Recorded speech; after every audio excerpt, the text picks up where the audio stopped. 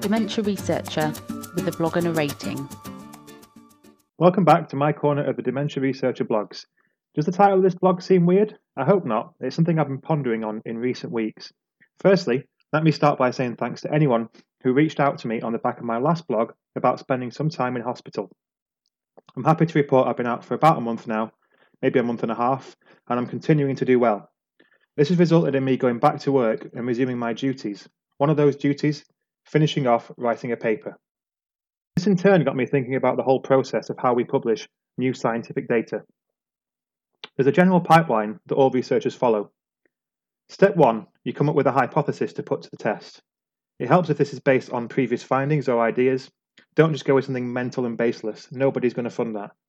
Step 2, you then design experiments to test that hypothesis, conduct them, and analyze the data.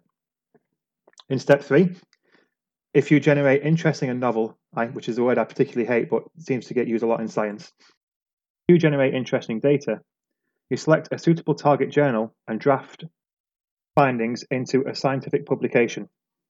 In step 4, you then send your shiny new manuscript off to the peer review gods and pray they don't immediately rip it to shreds, thus destroying your hypothesis and dreams. Every step of the process is complex, but for me, step 4 is the biggest minefield. I have a lot of control over steps 1 to 3. If experiments don't work as planned, I can react and change tact accordingly. My hypothesis can evolve, it can be fluid. So many research projects go down completely unexpected branches off the back of bad results. Peer review, however, is completely out of your hands.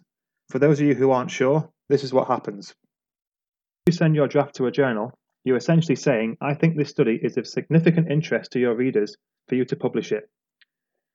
The editor of the journal has first refusal on whether they agree and think it could be of interest. They will usually give it a quick skim and either say no thanks, try somewhere else, or they'll send it to peer review. If it goes to peer review, the editor then finds 2 or 3 researchers that work in a similar field to the one your study is based in. So for example, if you work on cell-based model of Alzheimer's, the editor will invite people who also work in that field to review your paper. If a reviewer accepts, their job is to go through your draft with a fine-tooth comb. They scrutinize your data to see if it's tight and coherent. They analyze the draft as a story, i.e., does it tell us anything new and interesting? And they also check things like the quality of writing and data presentation. Ultimately, they have to answer one question. Have you presented enough interesting, exciting, and useful data to justify the publication of your work? Then they've got 4 options. Option 1 is to accept the paper with no corrections required, the perfect and rarest of scenarios. Option 2 is to accept it subject to minor tweaks. This is actually a great result as well. You just need to tweak some of the wording or adjust some of the data figures. Option 3, accept subject to major revisions. There's something cool here, but you need more data, so this means going back to the lab. Or option 4, reject. And I think reviewers are overzealous with this one. So it sounds like a rigorous system, right? In theory, it is, but after 9 years of research, I can see the flaws. It can be better. Let's start with that last point, my opinion on paper rejections. On multiple occasions, I've had papers rejected by reviewers. This is common for any researcher. What's annoying, though, is how often the feedback you receive is either unhelpful or it questions their decision.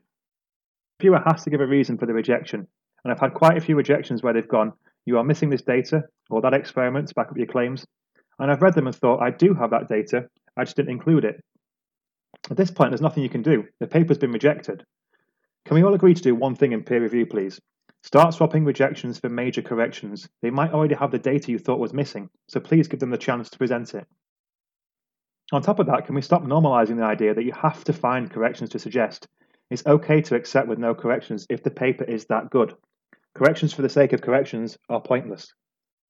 Secondly, reviewers don't get paid any extra to be part of the process.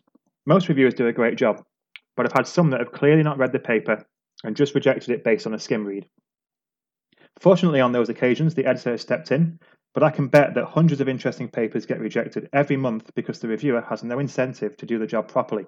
It takes quite a long time, and I understand why anyone would prioritize tasks that pay the bills. This can make the process long, arduous, and ultimately unrewarding when you wait months just to have your paper rejected with minimal feedback. Journals charge a fortune for subscriptions, publication fees, etc. Why do they expect their reviewers to work for free? Share the load, guys. I could keep listing issues with peer review, but I think I'll finish on perhaps the most worrying. I'll call it competitive judgment.